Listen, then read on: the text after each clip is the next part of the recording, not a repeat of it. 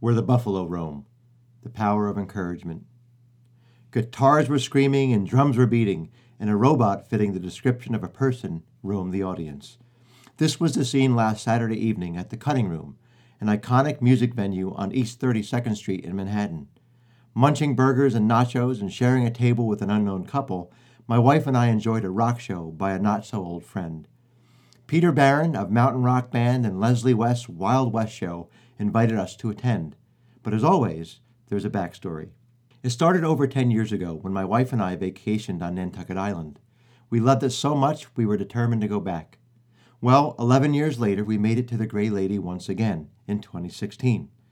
While staying at the Easton House, a lovely B&B not far from the center of town, we had the pleasure of meeting Peter and his welcoming family and friends. Enjoying their company, we tried to connect after the trip, but didn't until this weekend. And that's when I thought about encouragement. Yes, I tend to make connections between seemingly unrelated things. This time, Buffalo, rock music, and encouragement. If you've already guessed where the Buffalo come in, give yourself 5 points. Watching the show at the Cutting Room was only part of the enjoyment. The other 70% was being there to support Peter, Marianne, Keith, Arlene, and Daryl. That was the real joy. The outstanding music was icing on the cake. Seeing them was a real encouraging time, especially since 7 months had passed since our meeting on the island. And that's where rock and roll and encouragement intersect.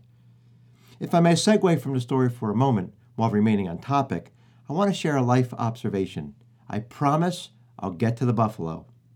Over the years, from my leadership and reading endeavors, I've come to the conclusion that people will tolerate stressful environments or troublesome issues all for the sake of the mission, even in a habitat lacking encouragement. But when the mission is over or compromised, all bets are off.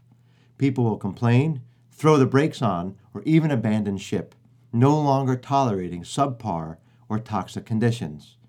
If the mission, the purpose and goal, outweighs the mess, you'll survive. One way to dilute the negative is to be encouraging. At home, with your kids, with your spouse, at work, with your coworkers. Wherever you can go, be encouraging. Encouragement can go a long way in helping others hurdle stressful circumstances. Even in catastrophe, encouraged people are resilient people.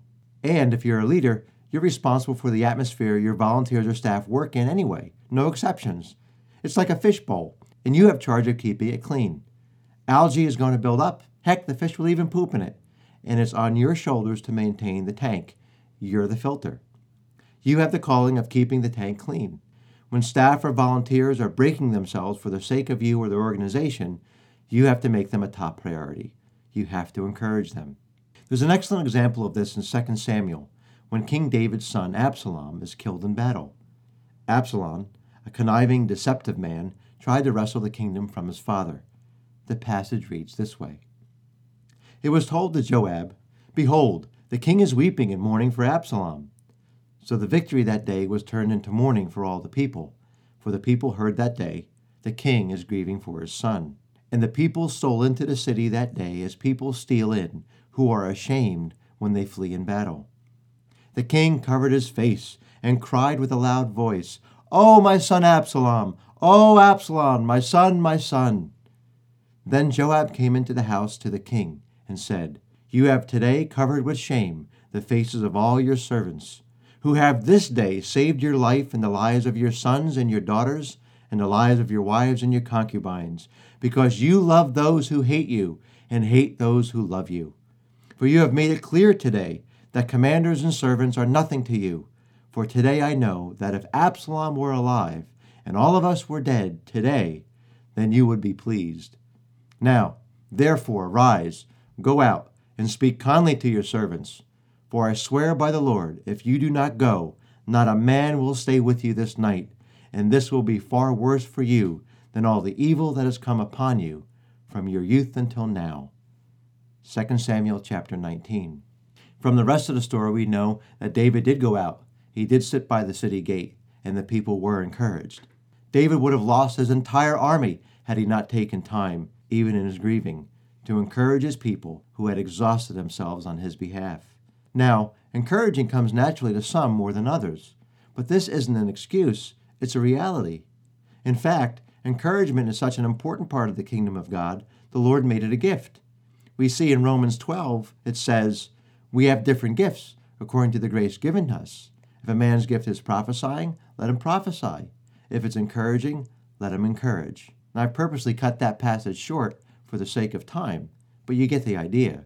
But just because you're not gifted doesn't mean you can't be encouraging. Saying, "I'm not capable or skilled at encouraging, that's just not who I am," is an excuse, not a solution. Encouragement can make or break your plans. Don't make excuses. Get good at encouraging. Now, encouraging doesn't have to take epic proportions either. Small words, a brief text or email, a card, a cup of good coffee, or even chocolate can go a long way in boosting morale, cleaning the tank, and helping to create a pleasant work environment. Making a lovely place for Buffalo to roam. So make a decision today to encourage your spouse, friends, coworkers, or staff. Start making encouragement a top priority. You won't regret it. Oh, and the buffalo? I recall a song we used to sing in elementary school called Home on the Range. Encourage is the opposite of discourage. Encourage means give support, confidence, or hope to someone. Discourage is to cause someone to lose confidence or enthusiasm. I'll leave you with the opening stanza of the Western folk song. I think you'll figure it out.